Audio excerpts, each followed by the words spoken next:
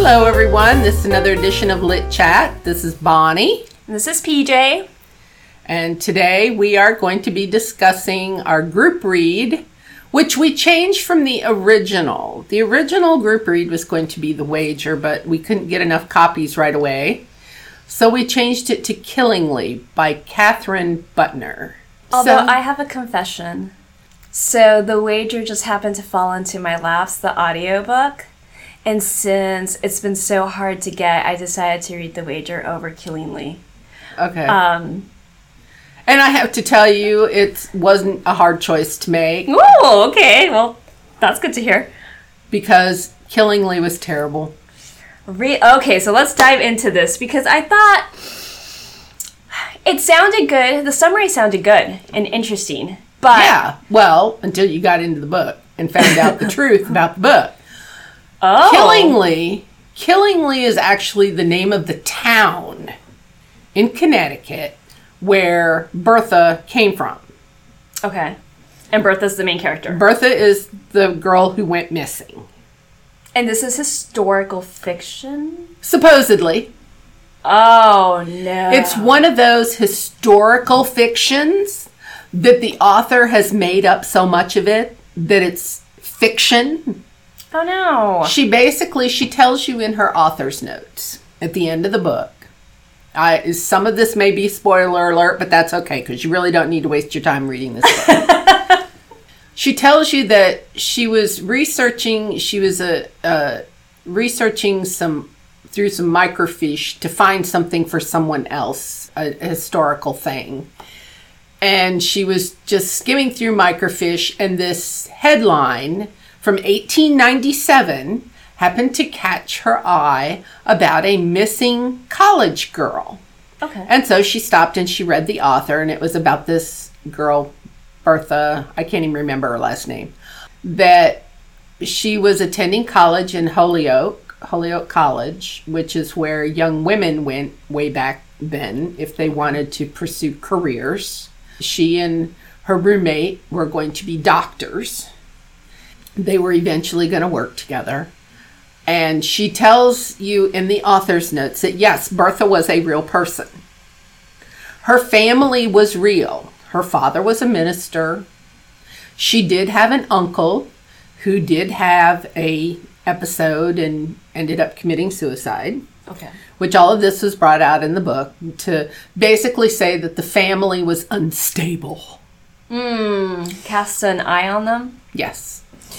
Okay, there was a doctor who delivered Bertha when she was born that features prominently in the story as kind of a dirty old man character.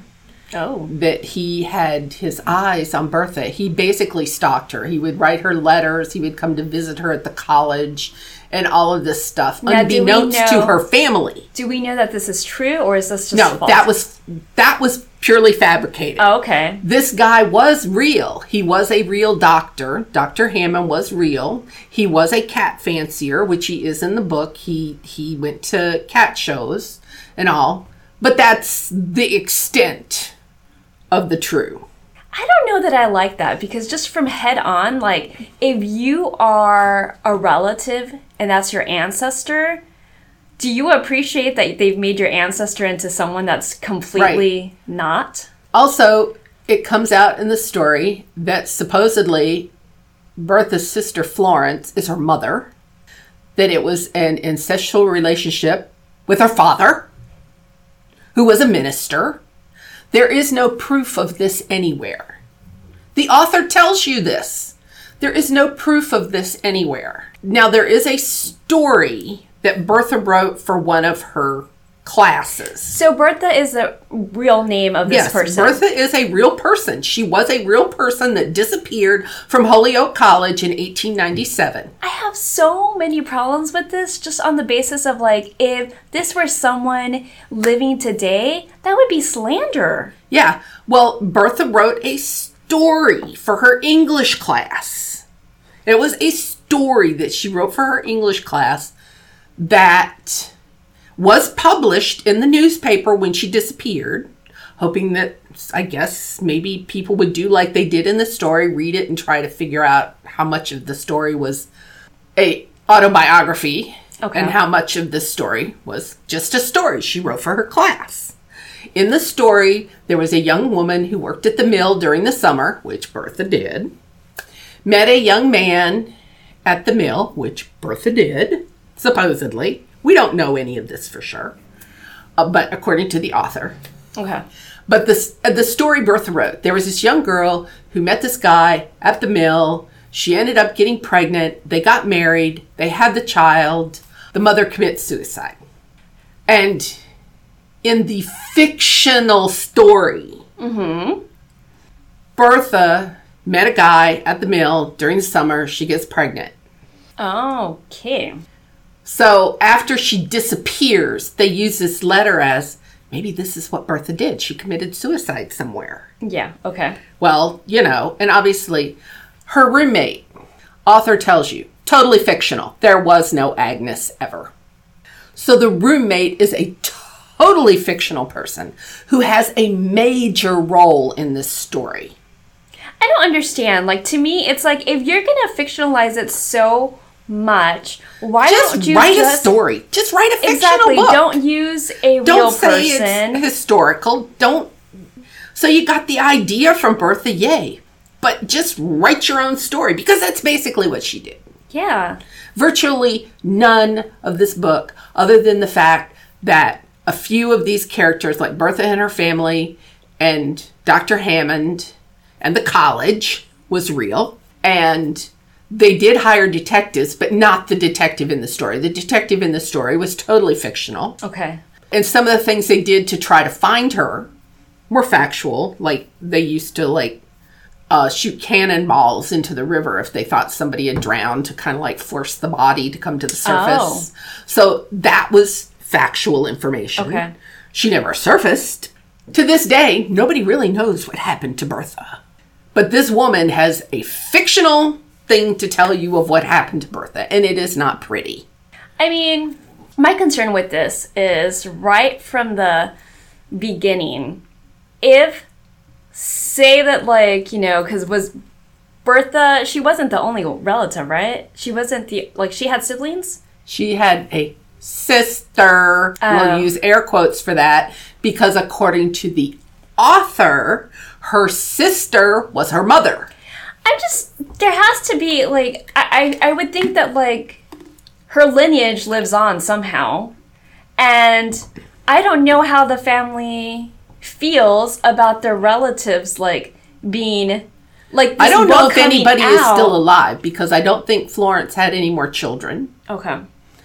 And Bertha certainly didn't have any more children. But even then, cousin, distant. There were relatives. They had an uncle, who was supposedly a lawyer, because he stepped in a couple of times in this story to kind of help with logistics of trying to find out what happened to Bertha. I mean, I do not know if he was real. The author doesn't indicate whether she said George was real or not. I'm glad that you're telling me this, because I would find it interesting if it was just its own story. I would give it a try. But the fact that she purports it as being historically factually factual in ways. That's what I don't like, because it's not. I want to invest yourself in real people and their stories. I mean, you get invested in it, right? You're reading about them. Yeah. Only for you to come to the conclusion that, you don't know what's real and what's not, and most of it isn't real. I mean, the author in the back of the book, in her author's notes, because normally, sometimes I don't bother to read author's notes. Yeah. But in this case, I did, because I'm trying to figure out, why did you even write this book? And the first thing she tells you is that Bertha was a real person. She did go missing from Holyoke College, but Agnes was a total fabrication. And Agnes had the biggest role in this book of anybody. That's a lot of liberties. Yes, it was way too much liberty. authors take liberty to... But that's too much. But the liberties that she took to say that their father, a minister, sexually assaulted his daughter, got her pregnant. The mother was insane. I mean, that's slander. Dr. Hammond was the one who delivered Bertha. Well, and that's also what I'm saying. Like, whether she does, like, even if she doesn't have family members that have survived, the doctor could have had family members. Right.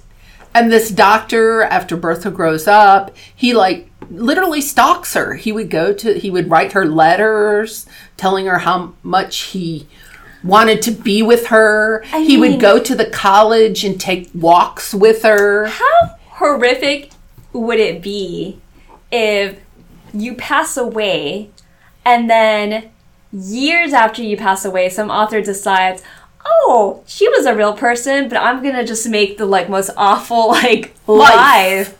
I'm gonna tell the worst possible story I can about this poor child, and I'll let them know that she was real. I'll let them know that she was a real person, but that everything I'm telling you is false and fake. Wow. Well, I'm sorry to hear that, because like I said, when I read the summary of it, because of course I don't pre-read these books. Right. You just read the summary like a lot of us do. And we pick this looks good. You read the summary. It sounds good. It sounded very interesting. It sounded sort of interesting to me reading the summary. It wasn't one I picked, but it sounded like, okay, this could be sort of interesting. A girl goes missing from the college, blah, blah, blah, blah, blah. It was not. Well, on the opposite of that, I did read The Wager by David Gran, who is becoming quite popular because his other book, I can never say The Killers of the Flower Moon. Yes. Became a movie and has gotten rave reviews. I mean, there's several of the actors that are up for Grammys, Oscars, whatever it is. Well, Lily Gladstone, who plays the main character, she just got a Emmy, I think. Yeah, I think they just had an Emmy. She was like the first Native American, indigenous person to ever get nominated for anything. And if she gets the Oscar, she will be the first, which I love moments like that, but at the same time... Why is it taking so darn long? Thank you for taking the words out of my mouth, because I'm like, what? This surely has got to be... Like, someone's not doing their diligent research, because somebody else had to have won that, but... Not necessarily. So, I'm going to be rooting for her, because I like moments like this. But I actually did get a copy of the book. I got it from Baytown. And my husband is reading it. Now, my husband is a rather fast reader. Okay. So, just on the aside, it's taking him a while to slog through this. He finds it very interesting, but he said it is very hard reading. It is, I find it very interesting. It's definitely a very Debbie Downer book. I mean, we're talking about an English ship that is sent, it's a fleet of ships.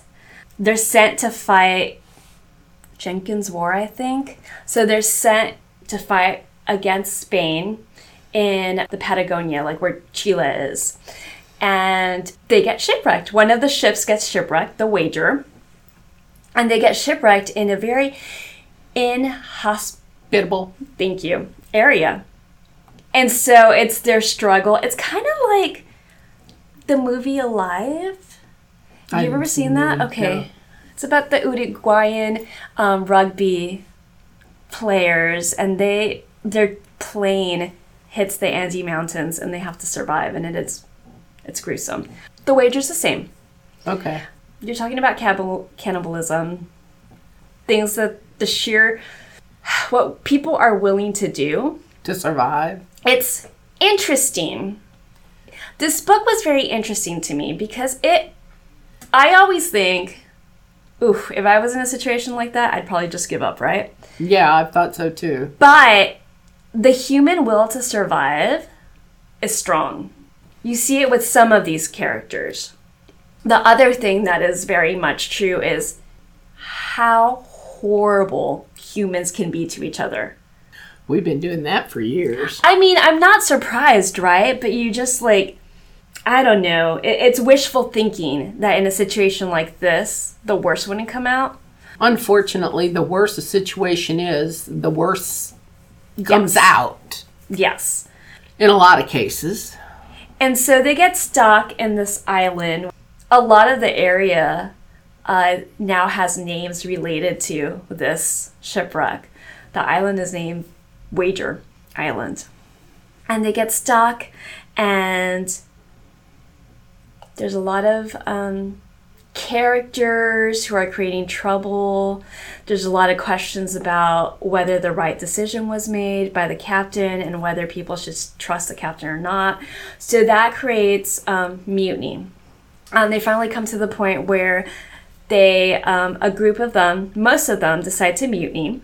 And they decide that they're going to go and sail to try to get, like, even though their enemy is Spain, they're going to sail to a colonized part and just surrender themselves to Spain.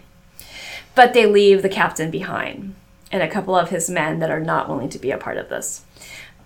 What I like about this book is Lord Byron's grandfather was part of this group. The mutineers or the ones who stayed? He initially was a mutineer, and then he decided to go back to the captain because he was under the impression, the captain for the longest time, like, he was very gung-ho about sticking to his original plans to help the English army or navy win the war. And the men were like, that should not be your focus. Your focus needs to be, how do we survive? So he ended up going on the mutineer side because he thought that they were going to have the captain come with him. Right. So when he found out that the captain wasn't going to come with them, and they were just going to let him be in exile in this island, he decided to go back. Okay. He took one of the ships, actually. The interesting part, okay, there's a part that I just think is funny but like also just like very sad. So while they're stranded in this island, a group of natives finds them. And this group of natives does everything for them. Provides them with food, teaches them how to make better shelters, teaches them what's edible, what's not. They have a pack of...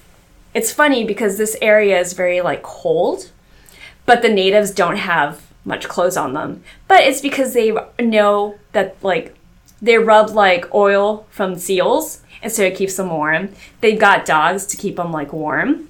And so they've got it good. But because the English don't know how to behave, and mind you, the English are, at this point, you know, anyone that's not English is like a heathen, right? A savage. Right, yeah. Because they can't behave themselves, and because of just how horrible they are, the Indians decide to leave them. They pick up and they leave. Because they're like, oh, no, we don't want anything to do with these. Well, good for the Indians. Yeah, I'm like, all right. If they don't want your help, fine. They wanted the help, but the men were also starting to, like, try to rape the women.